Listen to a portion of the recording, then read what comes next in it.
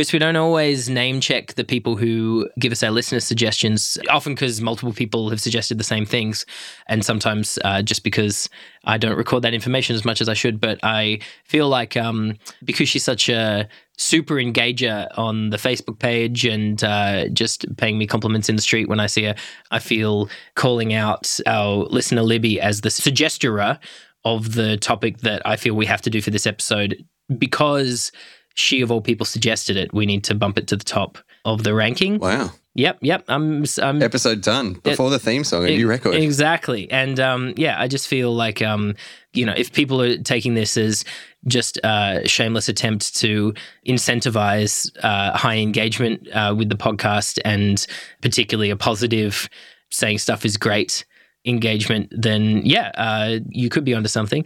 Listener Libby Gordon has suggested that we do friendship. I also just thought that's a great idea to rank. And another one, I feel like the content that people come here for is for us to take an idea just so self-evidently lovely and wonderful, and just do our level best to see if we can find any dark corners or curdling cross-mapping around the idea to ruin it for people forever. Yeah, if there's anything I know about the podcast, we're gonna take an idea like friendship, and it'll end up, second last. Friendship, we thought it was good, but it's actually the most poisonous concept of all, and only ideology could be worse. This is like, I feel like before we throw to the theme song, I feel like an emerging terrible segment on this podcast is just Nick's prospective stand-up set corner, where I just come up with stuff that would be in my stand-up set if I ever did it. And I think I could get a good 45 seconds to 1 minute 30 about just the fact that people feel so entitled to having a group of friends. Like, just everyone that you know has a group of friends, and they'll just be like, hey, here's my group of friends. Here's like Scoey, he is an investment banker, and Pete, his girlfriend is 16. And, it's just not a question thing to the point that it should be. That was Nick's Stand-Up Corner. Please send in your mail, care of what do you think of Nick's Stand-Up Corner.com.au, and we'll throw to the theme song, unless there's anything else you want to say before we do the next part of the podcast that we always do, Chris. No, I just want to let you know that I'm obviously high in as an open-minded person, and if you said, let's change this whole podcast from now on to just be Nick's Stand-Up Corner, 60% of me says yes straight away, and then I'd think about it. Let's go. Looks like we've got our first Patreon stretch goal on Rank Ideas. Banging through the ether like a giant emotion. This lotion, sometimes commotion, sometimes locomotion. Rank Ideas. Take them to the bank, ideas. Welcome everyone to Rank Ideas. It's the podcast where aspiring comedian Nick Deladovic and myself, lapsed comedian Chris Andrew, rank all human ideas in the ever-expanding list in order from best to worst. And today we're going to be ranking, Nick? We're going to be ranking the concept of friendship. Looks like we got a couple of comedians here ranking friendship. So... Why? This should be a lovely one to define. Chris, what do you think a working definition of friendship is as a place for us to start? I guess it's a close, non-familial, or like not contingent upon familial relationship that you have. I don't really know how to contain it though, because I was thinking about this, like, because this was a listener suggestion, I did delve into the dark art of, in the 2 minutes when I was waiting for you to call, I'm thinking about, well, what do I think of friendship? And what is it? Because you've stepped into a dangerous new world, Chris Andrew, of preparing for the podcast. I ran straight from it because it got me nowhere. But I thought that friendship, like, but can you people talk about their animal friends, and people talk about their partners as their best friend, which I think is... It's very lovely. They talk about saying hello to their little friend in some very specific contexts. They talk about season 1 through 10 of a show called Friends. I don't know. I feel like if we're going to define this, it's got to be more the line of where we exclude what constitutes friendship. Is it kind of the other way around? Is scope is it that it's a human relation? Is part of what defines it the fact that it's outside of the default practical definitions of what human relationships would be about, as in, is part of it as a definition. The idea that it's a human attachment that you form out of mutual enjoyment and edification, more so, or outside of just practical alliance for a practical purpose, quote unquote. So is it, as in, it's not just being colleagues, allies, comrades, co-workers, family members. I think people talking about their pets as friends and their partners as friends is an interesting one, because in each case, that's them having an obvious facile relationship with that creature, and then also having to state on top of that, wanting to state on top of that also they are friends. That seems significant to me. Do you think there's something in it having to be some sort of reciprocal relationship? Not even, but something. I guess it depends if we're talking about. Yeah, that's an interesting question, because I know people I have friendships that I assess as being relatively one-sided in many modalities, but you could argue that even the most, and we're not ranking friendships in terms of what's the best friendship or what's the worst friendship. We're arguing if you have the idea of friendships, what is that and what are the outcomes of that?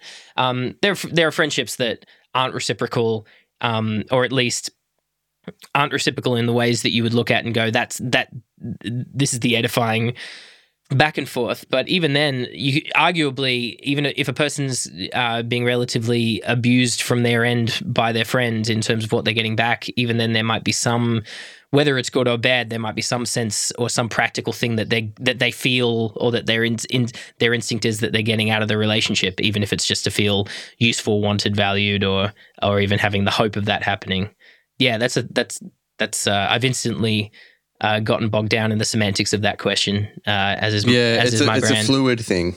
I feel like, when I was in year 12, there were some sociologists that came to our school and made everybody write down who was their best friend. Like, everyone was numbered, given a number, and you had to rank the friends that you have. This is the Stanford prison experiment. Yeah, but it also is the creation myth of this podcast. From that moment on, I knew the ranking things. Yes. And it was just interesting, because at that point I realized, I was like, oh yeah, you know what? There are probably people that are going to put me down that I'm not going to put down, and vice versa. So I don't know. I think there's too many questions at the margins. I think just I don't want to get too lost on what a friend is, friendship is or isn't, because I think it is fluid, subjective, and not going to be the subject. It's not going to be the essence around which we're debating where we rank it anyway. I think there's the margins of it. Yeah, there's a TV show that I quite like that is essentially a musical. It has the characters performing songs in every episode, and one episode. No, I have watched that show, but this show is this has a character in there who sings a song in one of the episodes to one of the other characters, and the name of the song, or at least close to the name of the song, is "You're my best friend, but I know I'm not yours," and it's such a lovely, such a great. Maybe it says more about me, but yeah, just such a relatably, brutally bittersweet and well observed thing to title a song and to write a song about. But as you say, yeah, we could spend a lot of time looking at the angles of getting into the specific dynamics of friendships. But yeah, backing it up, it feels like, to me, friendship seems to map close to another idea we have that is very high, which is jokes. As in, friendship seems to be an extant phenomenon to a lot of what the story of humanity, the way the story of humanity often gets framed is in terms of, in terms of, why did things happen the way that they happen, the way that they've happened? How are certain behaviors incentivized to then become the thing that we do, and what practical use and utility did things have to make them be the things that we do, or what essential traits do we have that dictate what we do? And I feel like the funny thing about those narratives is that they shouldn't. There's no reason that they should leave out things like jokes and friendship and music and pranks, but they often do. It's like there's there's like a reductive aspect of, we do things for reasons. And I mean, you could argue that there's heaps. You could get an evolutionary biology lens to analyze friendship with, and that would be easy, I'm sure, to be like, oh yeah, having an emotional valence behind the idea of human connection serves all these purposes. But to me, I don't care about going back and forth on that. To me, it's about just a bit like jokes. It's just one of those things where you go, there is a huge dimension of the human condition that is negotiated just through desire and enjoyment, or at least like hunger, or at least longing, And I think, and I feel like if we talk about friendship, then we have to talk about the fact that it's something like a lot of things in the world that is unevenly distributed and unevenly experienced by people. But if we were to just go super simple for a second, Chris, and talk about, all right, why is friendship good? What have you got off the top of your head? Well, I think I would, unfortunately for you, I would start at that in evolutionary biology function stuff, because I think just the incentives that we have to want to connect to each other, to different members of our species for reasons that are beyond, I guess, the coldest practical exchanges. That is sort of the one of the. It feels to me like the genesis of so much of our cultures and societies, and the things that we're able to achieve as a collective. For me, it's immediately up there with things like story and jokes, because it's hard to it's hard to imagine our species without that feature. It's hard to imagine a version of the species that would be that would feel worth engaging in. Maybe that's what makes it similar to jokes for me. As in, if it takes, maybe this is a better way. Maybe this is a clearer thing for me to be thinking than what I was saying before. Is that friendship, like jokes, or something like music, adds a transcendental element to our existence. As in, without these sorts of things, just the successful act of continuing to exist, or even the successful formulation of a society and enactment of society, doesn't have a lot of appeal unless if there's nothing in it that's actually appealing. Like, to me, the simple truth of friendship is that it's like beyond all of its uses, biologically. It's just that it's appealing and enjoyable. Like, it's nice and great to have friends, but that's a very thin thing to say without talking about why. So, I mean, Chris, like for you personally, like forgetting about the larger group organism, like what are the mechanics of friendship for you? Like what's happening for you when you become friends with someone, or end up, what is the state of being friends with someone for you? You immediately amplify your perspective in the world and your ability to understand things. Like, and then the feeling is like to feel through the exchange of things that make you close to someone. There's a comfort in feeling seen and known, and a safety in knowing other people, and then having ways to share your experiences of the world, and like it's just kind of like having more brains or limbs or something. Like you just if you were just navigating the world on your own, it would be so. It's superfluous to say, but it'd be so lonely. It'd be just so cold and meaningless in so many ways. And it really is hard for me to separate out the it is a core feature of this the species. Yeah, actually, I feel responsible for us to do more to nut it out, to tease it out from just human connection or just relationships. Well, it has to be, because otherwise we can't rank breathing or whatever. That's it. Particularly when when you also have something like romantic relationships, which has a lot of which has so much separate potency. And like there's you could maybe one thing is doing the thought experiment of being like, oh, why isn't there just romantic relationships? And everyone just has tons of those with lots of different people. But I don't know. For me, one clue for me of another way to look at it is that I think there is, whether it's entirely non-reciprocal, I think we could step away from the idea of, oh, what do you get out of friends directly, like for a second, because for me, a lot of what I think about when I think about what I enjoy about having friends isn't just about what I get out of my friendships, but also just the phenomenon of what it is to really like someone. To like someone, I know the term "to like someone as a friend" has negative connotations. Yeah, but to me, sure. man, just to decide, just to cross that threshold with someone that I've gotten to know, where I'm like, oh, that person is my friend. Which I'm the sort of person who throws around. I'll throw that term around loosely in terms of like, oh, I met someone and they're basically, I basically feel kindly disposed to them. Well, then I'll call them my friend until I have evidence to the contrary. But then in my mind, if I think the word friend in my mind, it's a more exclusive thing, much more. And I'm actually, in terms of people that I really think of as friends, as you know, Chris, I'm quite picky and selective.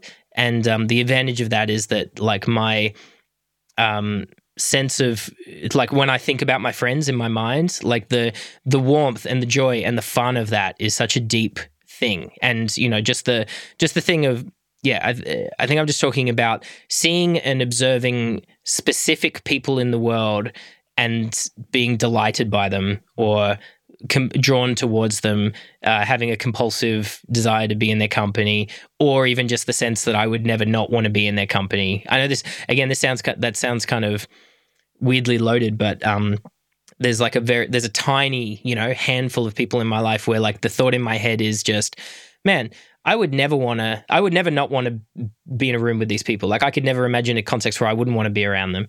And and it's that it's so purely a function of just who they are and not obviously also about the way that I relate to them, the way that we both lock together puzzle piece wise. But it's also so much about just them. And I mean, it's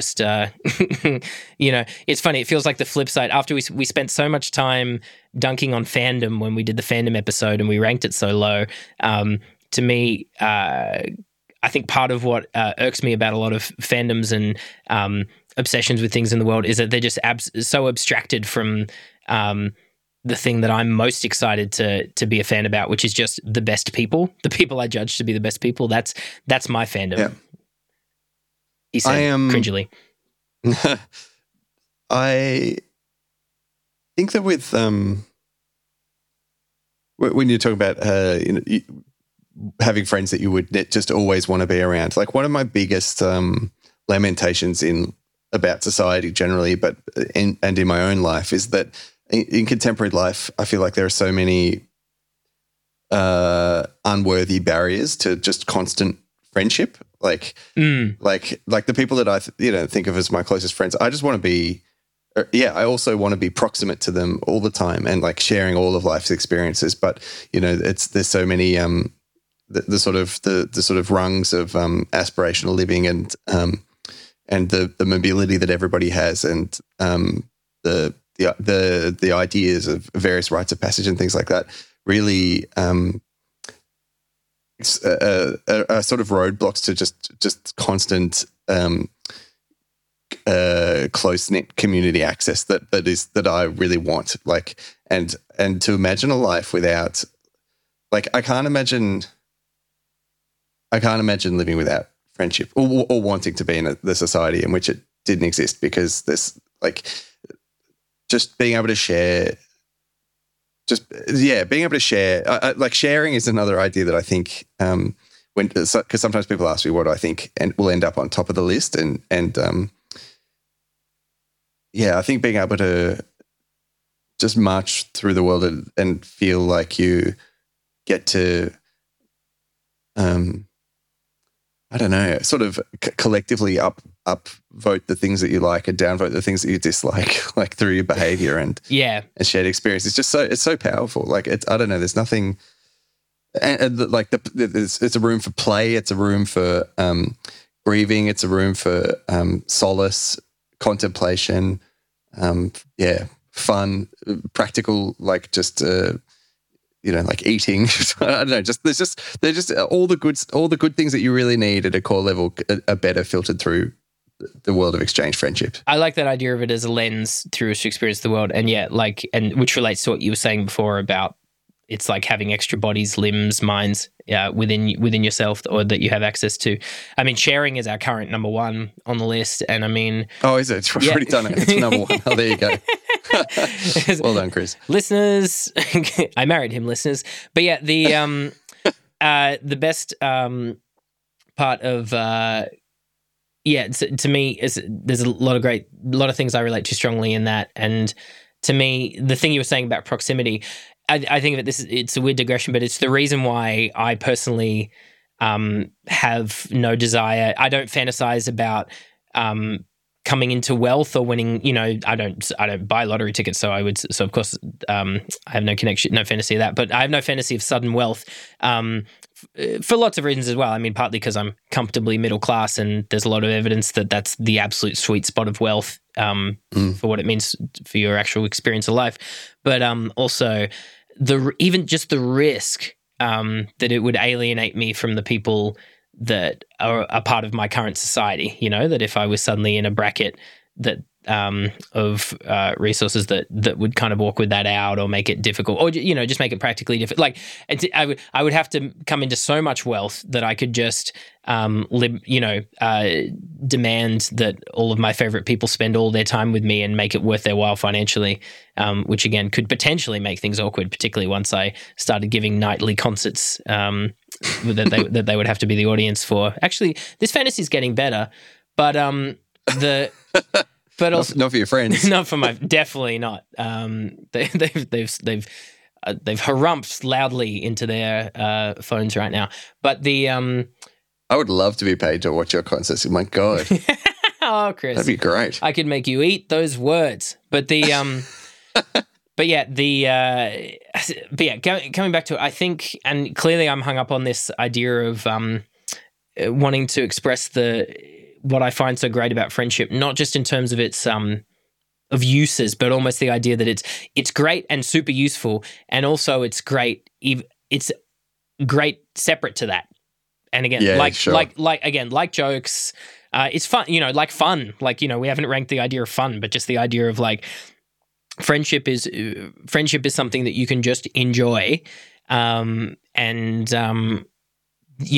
that could be happening separate to. Yeah, it's when your friendship isn't optimizing your other life outcomes along your values, it's still good, even though, and I mean, again, we could slide a little bit into talking about the potential cons of friends, which, and I think this tricky thing about friendship, it's so tied into the entirety of the human condition that there are friendship experiences which are, harmful, not enjoyable, things that are framed as, that certainly count as friendship because they form in the exact same way as any other friendship and are negotiated through the same narratives, same parts of the brain, but where the people involved with them are having a worse time than they would if they weren't in those specific friendships. Like, as in, there are bad friendships. Yeah, big time. Do you think that there's like, I mean, of a lot of them, you can say, being able to have those experiences is still there can be a virtue to it because it's that you're being offered a lesson and perspective, and you're learning about yourself, or hopefully. But not necessarily. Like, of course, you can have a bad friendship and it can stay that way for your whole life, and you can feel smaller for it, or it could kill you, or I feel of the two of us, any number of negative things. It's tricky, right? Yeah, because I feel of the two of us, I'm the strongest constant believer in the human capacity to learn and transcend the current moment that they're in. But also, there's a lot of evidence that many people go through their lives without doing that in a significant way, or at least it arrests quite early in most lives. Let's face it.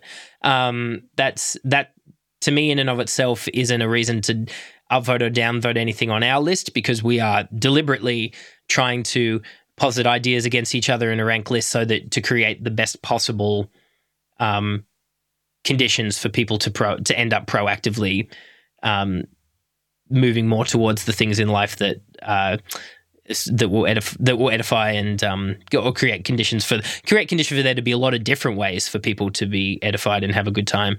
So I think, again, friendship to me feels like one that is very affected by the other ideas that we put on the list and where we put them, as in a bunch of people having friendships in a society where certain ideas were elevated and others were smushed down, I think automatically are going to be more better friendships more often. Do you think, though? Does that seem right? Yeah, I absolutely. But I do also think that I don't think you can ever escape friendships are inevitably also work and hard and roads to pain, because no two people are aligned on everything, and behaviorally that will have an impact, and you have to find a level and you have to work to get reward in many instances. But I don't think that element of it is anything that would make it anything other than rewarding. And yeah, that is a really key point to bring up, Chris, because it's funny. I don't know if there's more of it these days. I doubt it. I think it's just the usual. Again, certain phenomena are more obvious more of the time because of more people communicating publicly. But yeah, I think just misanthropy, in its hard and soft forms, is pretty prevalent in human society, as in people just, it's in fun, breezy ways up to like full on, dead serious ways, keen to decry the effort of friendship or the effort of human relationships. People, expressing that they're not having a good outcome of that, or even just just the chillest, most mundane thing of people being like, I don't want to go to. I don't know. Does anyone else hate going to parties, or does anyone else? Which again, it's very hard for me to relate to personally. I feel like I need checks. It's very easy for me. Because I'm naturally like that. But I think that your point about is it a growing phenomenon, or is it just one that's more representable and represented? I think it is imaginable that the net amount of friendships that exist in a society, like per person, can change over time and by culture. And I think that I actually wanted to get into this because I feel like that instinct for friendship, and perhaps this almost even leads into fandom and some of the other ideas that we will look at, but I feel like the natural instinct for it is in some instances sort of mapped into the panopticon a little bit. And I don't listen to podcasts, and I don't naturally enjoy them, as you know. And I wonder if the consumption of sort of closeness in the way that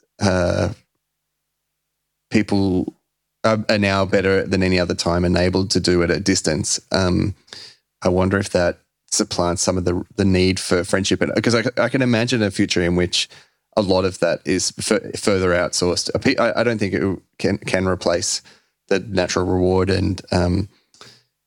but I do feel like it can supplement and potentially stifle that natural instinct for friendship making. Two things on that. Like the first one is, I reckon it's really hard to judge whether whether there's been a change to the stable state of amount of friendships or drive for friendship, particularly because if the other phenomenon you've got with digital technology and the internet is the ability for people to form friendships without being in the same room with each other, which, as you can imagine, has been a huge game changer for people from very specific populations, or who have very specific experiences of the world. Like people who, to me, like the first thing I think of when I see people sort of blithely decrying technological progress in that area, is just thinking about anyone, me being from rural Australia, thinking about the incredible difference that someone who's growing up as a queer kid in rural Australia now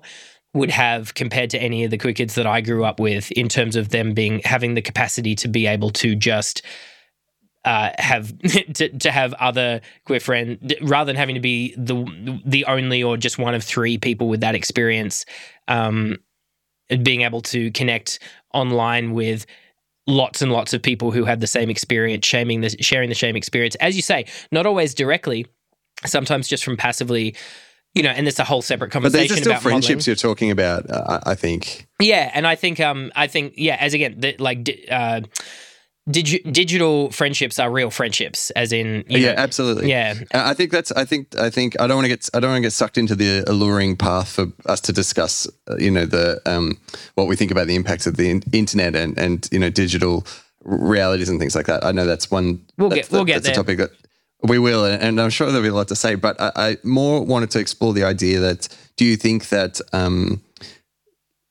there's a stable net amount of friendships that people have in their lives over time, or do you think that other factors can significantly influence how they go? Yeah. And if so, can you foresee a society where people have very few friendships? Because, for example, like I'm Hungarian, as has come up a few times, and when you're a relatively obscure nationhood, whenever it comes up, people contact you. And there's a study that a few people contacted me with that found that Hungarians have the least friends of everyone on the planet. Like obviously self-reporting, but people, I think they came to an average of like 1.3 friends per Hungarian. Sobering.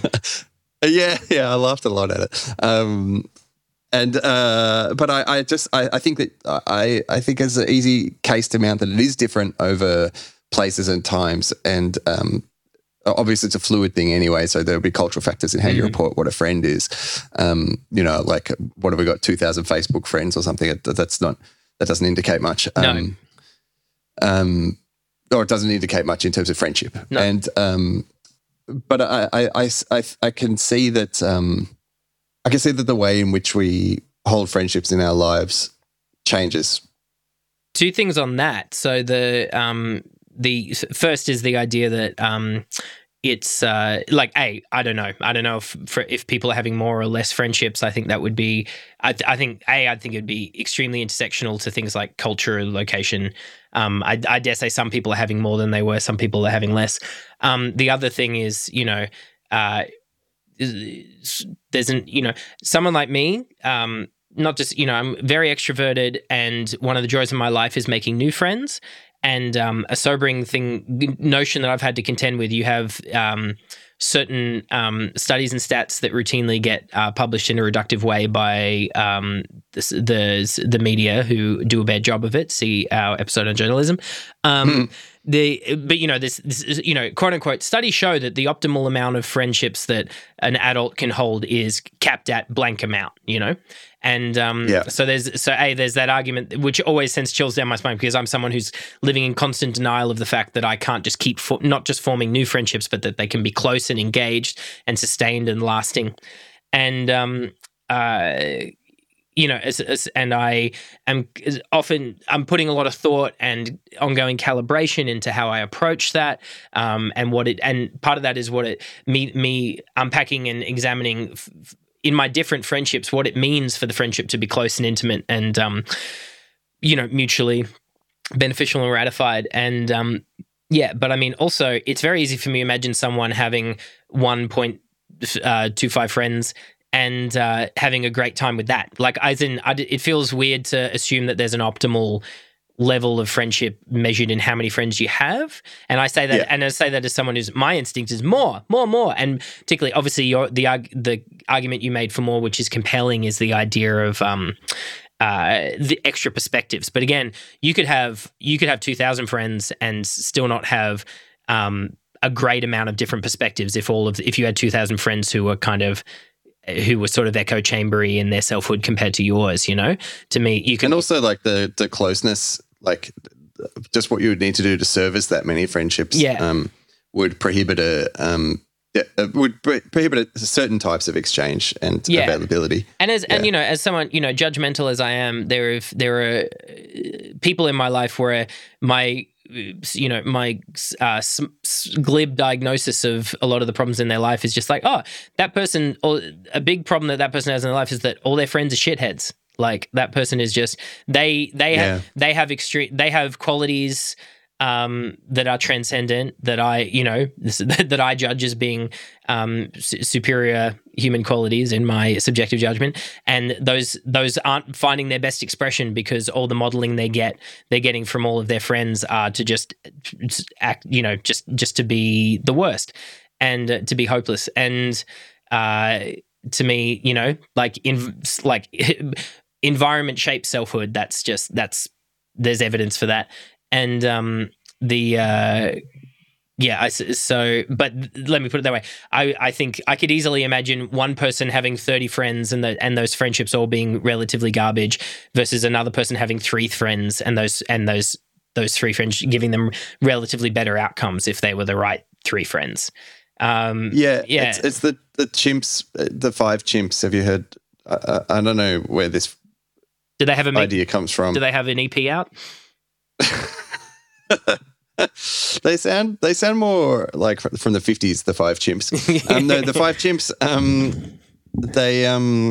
the idea is that you are the average of the 5 people that you spend the most time with. And I think it's an idea that comes up a lot sort of in this podcast where you talk about us it being a group organism. And I kind of think that like it's a bit of it's a branch to go through discussion-wise, but not really critical one in terms of like what is the optimal amount or type of friendships. Friendships are going to exist anyway, no matter what. And but what we're looking at is the quality of that experience and what it means. And I think that I love the idea that for all. I loved hearing it because I have a human brain and you have a human brain as well, which is why you would express it. But the friendship itself is like has a transcendental higher quality that is separate to all of the sum of its utilities. I think that's inescapable in a good way. Yeah, and I mean the things that are transcendent because they're the things that human brains value and enjoy for no other reason, but that's the best reason. And not all of them. And I think that there's a reason that we're threatened by psychopaths and sociopaths, and of course these are like often pretty loosely mapped labels. And but there's a reason that we're threatened by the traits of people who do not act in the interest of everybody else or do not form friends, or the idea of someone being a loner who then comes and shoots up a school or whatever, these sort of real caricatures. I don't have to go that far. As someone who's extremely pro-social, I'm threatened by any expression of misanthropy. Again, and any mundane day-to-day joke about people, am I right? Gets my hackles up, which is an extreme reaction, but it's because I'm like, no, people are the entire game. People are the thing, and anything, and it's why I rush to defend a lot of modern phenomenons and enterprises, which are a mix of extreme good and extreme bad, but which to me that's just a large amount of people amassed peopling at each other. And that to me that's all of it. Like anything that you like is that. Anything you dislike is that too. But like for me, I just like that's where all the delight is. It's the idea of thinking of that as the hardest, worst thing to have to contend with it's really I just can't relate to it.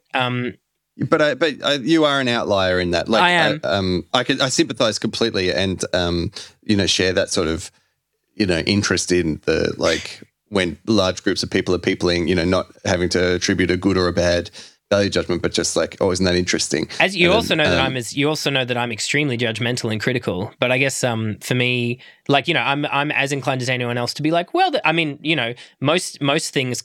My assessment of most things come down to it's like, well, yeah, I mean, there's most things that you see are a phenomena of the failure of human intelligence or acuity in various areas.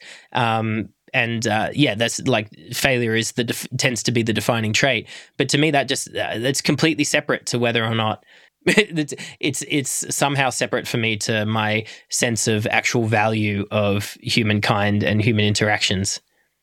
I was only saying the outlier element to say that I feel like maybe you're in the percentile at this end, but I feel like I think that's right. 99.9 percentile still have like a distaste for someone who refuses to be able to make friendships or can't do it, or good point. I think there's something almost instinctive that's threatening about that. That's a good point. Like, even people who were all their friendships are shitty are still going to be like, why do you refuse to make shitty friends like the rest of us?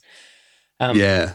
A couple of things before I forget them that have come up. I mean, that thing about being the middle distance of your five, of the people you spend the most time with. I don't know how much it indexes to volume of who you spend time with, but I definitely, I'm very aware that a lot of people in my life who just have great or delightful traits or mannerisms or features, I've semi-consciously just stolen heaps of those traits and features. Like the public Nick that people experience is very much partly stitched together from a lot of other people.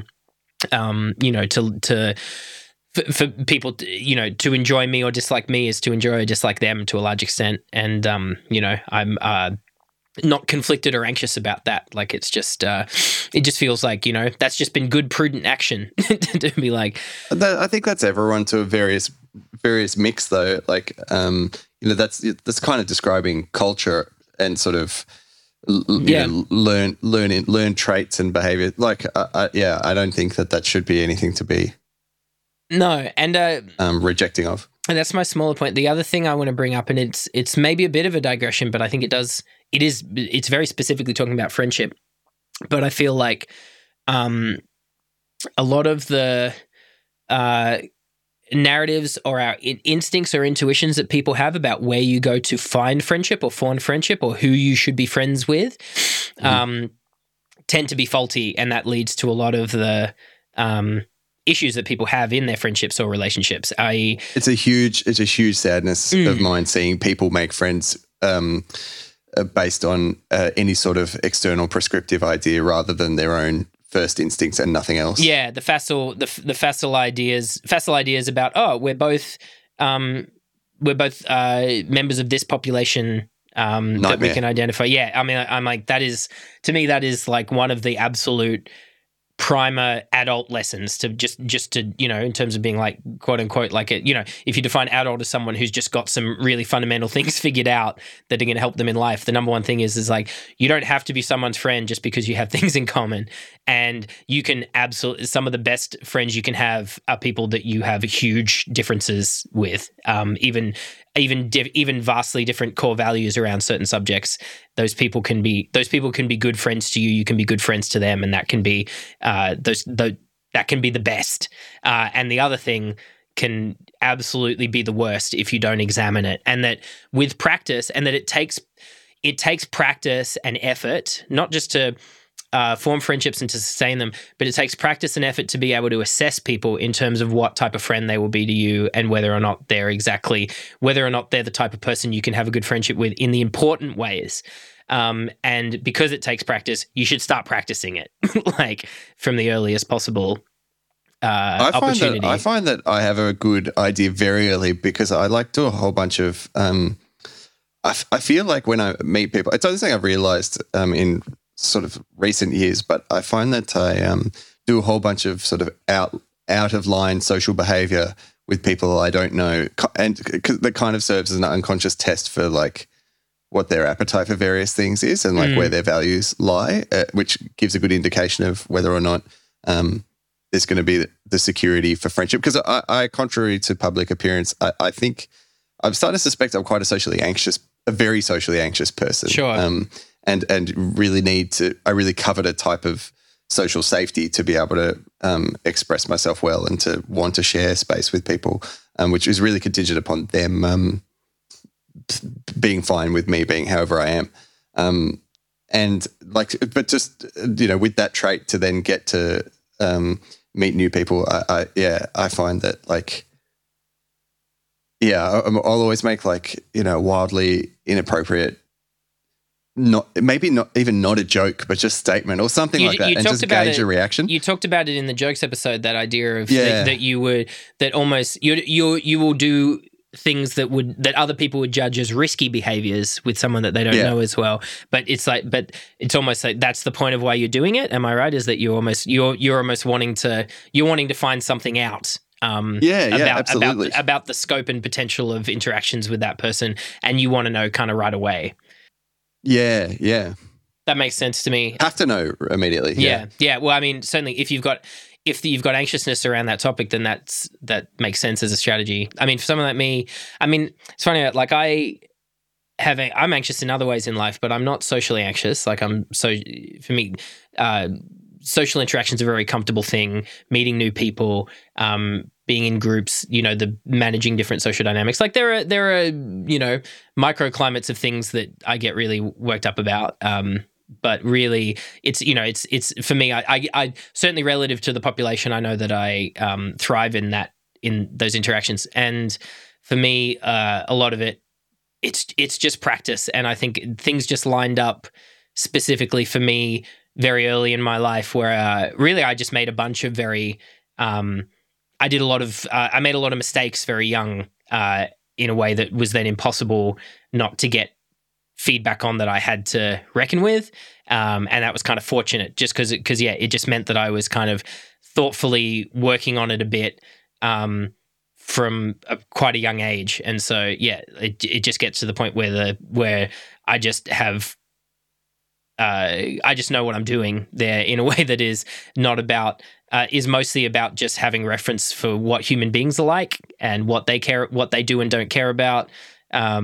And just seeing, and just an ability, like just a high propensity for remembering that other people are way more similar to me than they are different, and usually, but then it's just a bunch. It's like anything. It's like all the things that I'm not good at because I haven't practiced them as much, and it seems like obviously I have the privilege of not having neuroatypicality or other sensory processing situations which make it extra hard for me to assess those things. Like, social cues are a thing that I can see without barriers. So I've got advantages in that area, but but also I don't have any, I don't think I have huge natural gifts either. I think it's just from grind, a few decades of grind. Do you think we should talk about that neuroatypicality? I mean, I don't have too much experience, but I know that people who do struggle to engage with friendship is so important that that is one of the core sadnesses for people who are unable to read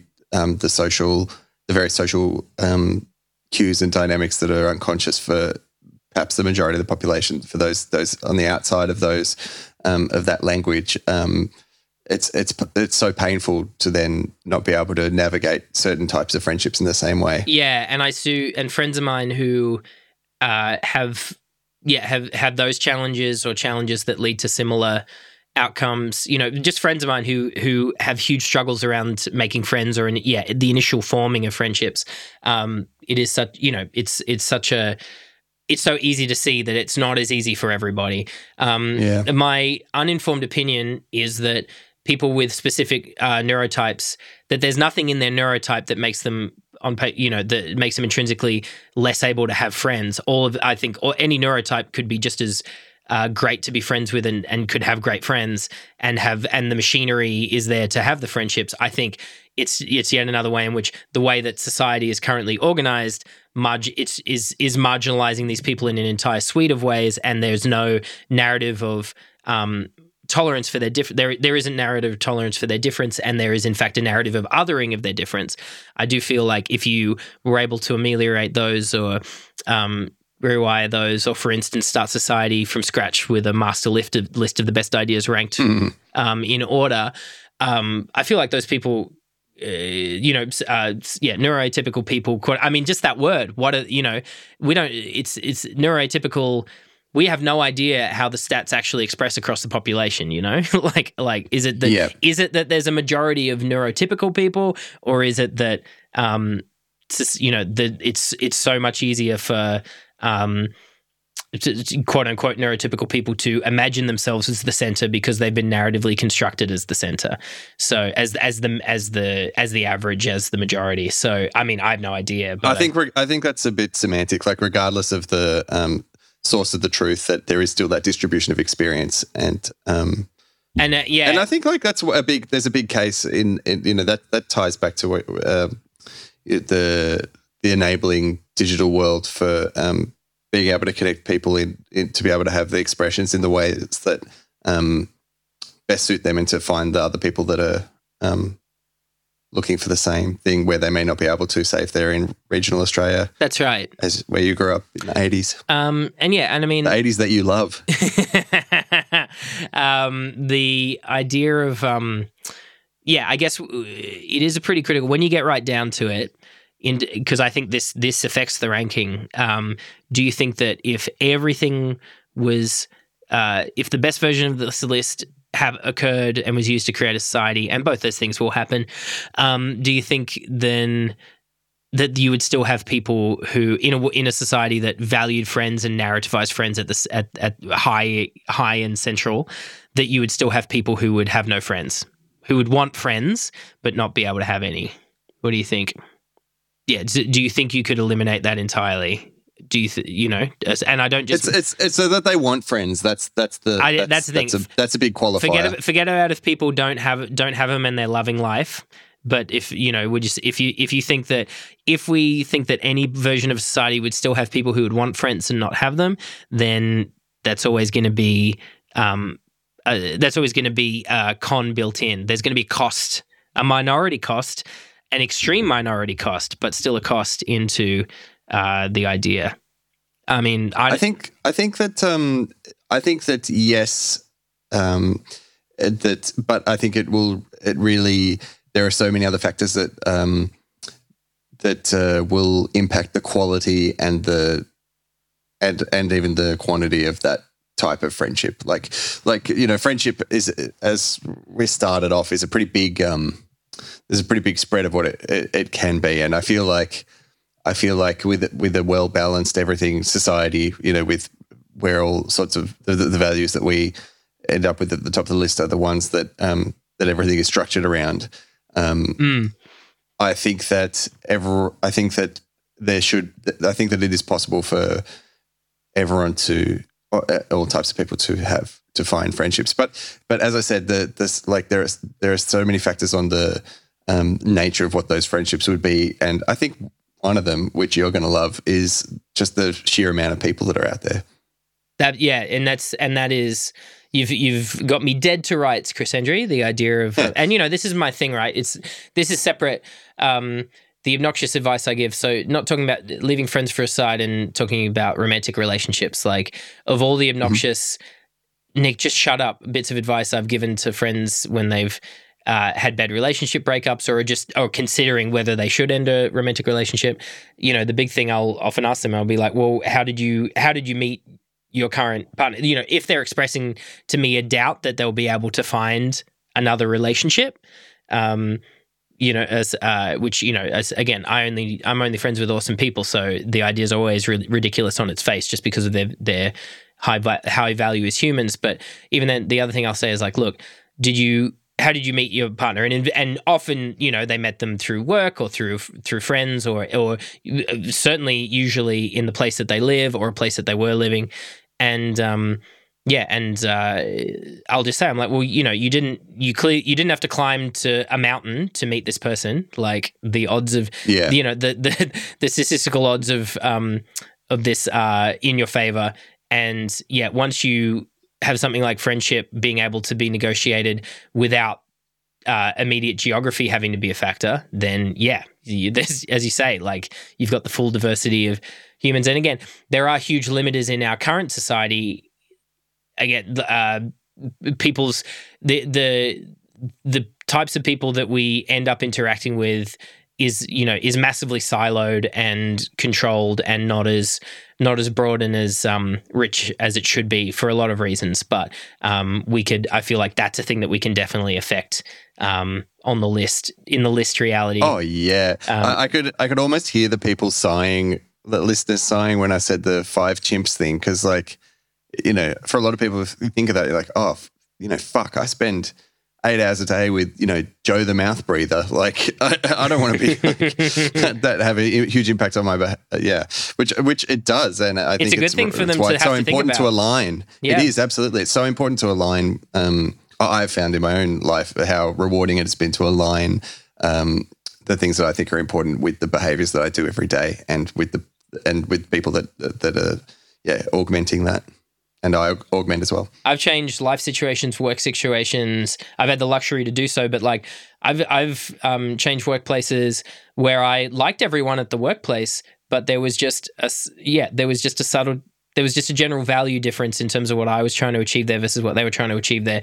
And that to me was easily enough to be like, no, I need to trust that there's a version of this where I can like the people just as much, but relate to them and feel part of a shared enterprise and kind of, just have that next level of right kind of thing. And, that's... I'm still on that journey, and I feel like it's come at a great cost continuously. Trying to find it, but being closer to it is so much more rewarding than moving away from it. And it's again, there are, like, I know I say this sort of thing a lot, but there are people in the world who really don't have these sort of choices in life. Yeah, they're stuck where they're stuck, and so if you're not stuck where you're stuck, it's good to at least know that you have the choice, even if the choice would involve a lot of effort and a lot of fear. You owe it to the people who are stuck where they're stuck. That's for sure. Exactly. Could we? So in terms of ranking, let's. No, I want to talk about it. I think we should. I know this is such a long episode already, That's but fine. I think we should. We're friends doing a podcast. We should talk about our own friendship briefly, please, Chris. That's a delightful subject for me. But would you like to begin? Well, we knew each other for many years before being friends, and I think that's a striking. Yeah, I think that's a striking thing. And I was really thinking true. about it before when you're talking about, don't pick your friends based on people who have the same interests. Like, I feel like, we're, I think, pretty empirically similar in a lot of ways, but and that wasn't an attractor I don't think for either of us. No, at all. Yeah, I'd say that's right. In fact, I remember I have enough memories of when yourself and your band members in Fun Machine kind of being like suddenly being at venues playing gigs where I was playing and being on the same bands that I was playing and being in the same bill, and you guys suddenly being in the scene as figures, and because you're a very likable bunch, like a lot of my friends that quite instantly taking to you as people, and as I've stated, my whole practice around this type of stuff is a little bit slower and warier, and I've just seen so many situations where people are rush headlong into close friendships and relationships with a lot of intensity, where it also just goes wrong really quickly and really badly, just because. Well, let's put it this way, Nick. Am I doing podcasts with any of them? Those boobs, these unnamed chumps. The fact that you would always yell at them and call them boobs and unnamed chumps in the room, I think has particularly. I don't want to invest in learning their names. There's no podcast. But yeah, let me put it this way. I feel like there's a lot of I've talked already on the podcast about how our friendship is a place, like my friendship with you specifically, is a site where I experience a lot of safety and a lot of sense of seeing you for who you are and being seen for who I am, which is a thing that I value. And I think there's a lot of that is just to do with the specific person that you are. But I also think, off the top of my head, now that you brought it up, the idea that we came to it as a friendship in its own time and, like patiently over years, as in neither of us were like proactively hunting for it. It's snuck up on us as a thing that just had to happen. Like, I think that I think that bolsters the whole sense of security in what it is. It's, there's something, I don't know. I do, sometimes I meet people and I right away have that sense of like, oh, I want to be good friends with this person. But partly because of the sorts of anxiousnesses that I do have in the world, but also just because it's a strategy that's proven itself, is even when I have that feeling, I'll tend to play it cool. Like I'll tend to let it go. Say, leave it up to just trust that chance will bring us in contact enough times without me pushing heavily into the other person's space, and that if my instincts are right about our potential for connection, then it will just happen. And again, it says a lot about my life and the advantages I have that I can take that approach, and be relaxed about it. But also, it just, to me, it's been proven again and again, and it gives it that sense of, it gives my friendships a greater sense of stability than the actual depth to which I relate to my friends already has. And I mean, I feel like. And the other thing that I would always want to say about my friendship with you in particular, Chris, is I feel like we've have a bit of a space where we can talk to each. It's not like there are exclusive topics that we only discuss with each other necessarily, but I feel like we've been able to find some really specific connection points, or like the conversation. Maybe all I mean is I have conversations with you that aren't the conversation I would have with anybody else, and that's a very specifically valuable thing. And I feel like us, that slower, gentler way that we were able to find those connection points over time and test them out and have them go well, maybe has contributed to that. Yeah, I definitely feel the same way, and think that I know that's a really special thing for me in the friendship. But I wanted to say that I think, just reflecting on it in what you're saying, that's the slower, gentle coming to friendship. I think a big part of us being able to be friends, to be honest, was I think I had to be a bit more integrated as a person, and aware of how my own feelings and ideas shape behavior, or something like that. Some sort of integration to be able to have a space in which your intelligence and wariness wasn't like we weren't sort of having mutually distancing interactions or something. I think it's tricky when, I definitely remember the interactions I did have with you over the first few years of knowing, which, like chatting at the front of venues and stuff quickly, like quick conversations at public events.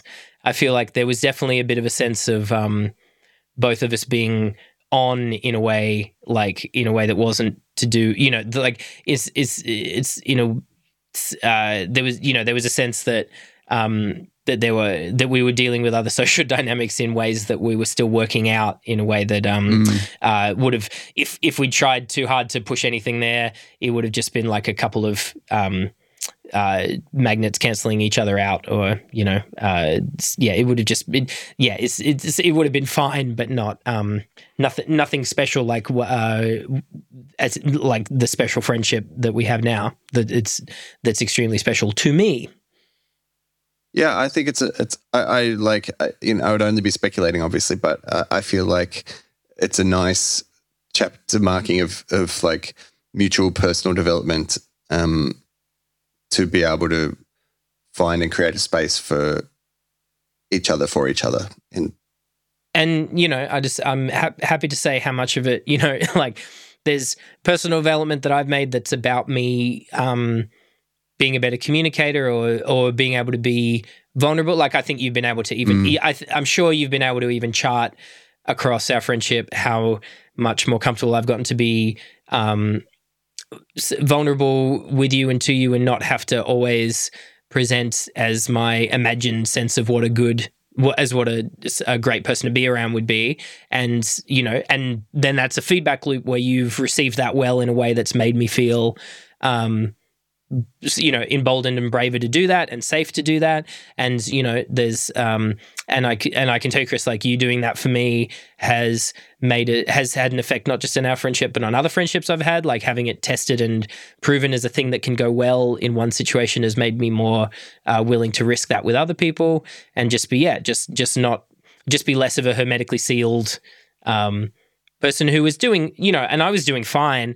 So it's great to know that, but also now I'm doing better. And, that's a really nice outcome where I can point to, a few very specific loved ones in my life who've helped me with that, and you're one of them. So, that's there's personal growth as a function of me putting effort out there, but also having a real sense of just wanting to selfishly hoard as much enjoyment of life as possible.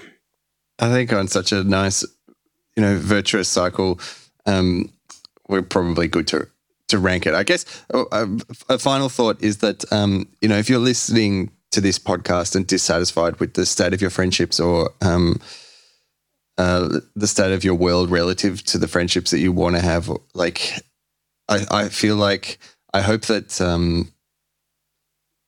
us placing this really highly is an indication of some world that isn't accessible to you, or that isn't, the feelings that you have aren't ones that I imagine many of, if not all of us, struggle with at different times. Well said. And yeah, for me, this idea is definitely top 3. So like at the moment, our top 2 is sharing and jokes. You know how much I love jokes. Sharing, I think the fact that you came up, that you had to revisit the topic of sharing in terms of talking about just the full sweep of human connection before and how it can be delivered, suggests that sharing might still just be somewhat of a bigger idea, maybe in a way that gives it the edge. Yeah, I think so, because actually that one of the topics that we talked about in sharing came up for me in this as well, which is the narrative of where the Germans and the French and Brits exchanging like Christmas presents and sharing a game of football over the trenches in the Great War. I feel like friendship across supposed enemy lines is something that you constantly see as well, and is really beautiful. So I think, yeah, they're so similar ideas, but I agree. I think that the trait of sharing is something that is bigger than friendships, but it's. Yeah. There are few things I value in life more than jokes. Very few things. My friends and friendships would be one of them. I think it's still not impossible though to put friendship higher, because if you think, we're going to new society, everyone can share with each other as much as they want, but you can't have friendships. No, it doesn't really work, because you can't have friendships without sharing. I feel it's like I am a big one for things like friendships and jokes where they are just the transcendent things. I'll always push for them to be as high as we can possibly get them. But I think sharing is kind of is both one of those as well, and sharing is a transcendent experience. It's a lens. It's a mechanic. It's a it's an idea in every way an idea can be an idea, and is really good across all of those. So my sense is sharing, and then friendship at the new number 2 ahead of jokes. Yeah, strong agree. Wonderful. And just as we bring the episode to a close, just one more time to just reiterate what Chris has said. Like, you, our listeners, of all people, are deserving of the best possible friendship experiences, and acknowledging that it's not fair in any way how much effort or difficulty it might take to bridge from where you are to a more satisfying version of that, if there is one, and there is one. It's still, we're sticking up for your power to do so. So we'll look forward to hearing, getting your mail about your experiences of ditching Steve and finally getting to hang out with Evie a lot more. Also, we'll look forward to Steve's angry mail when all Steves everywhere. Thanks, Chris. I'll look so forward, as I always do, to the next episode of Rank Ideas that we record together. I'll be there for it. See you, Nick. See you, Chris. Sometimes commotion, sometimes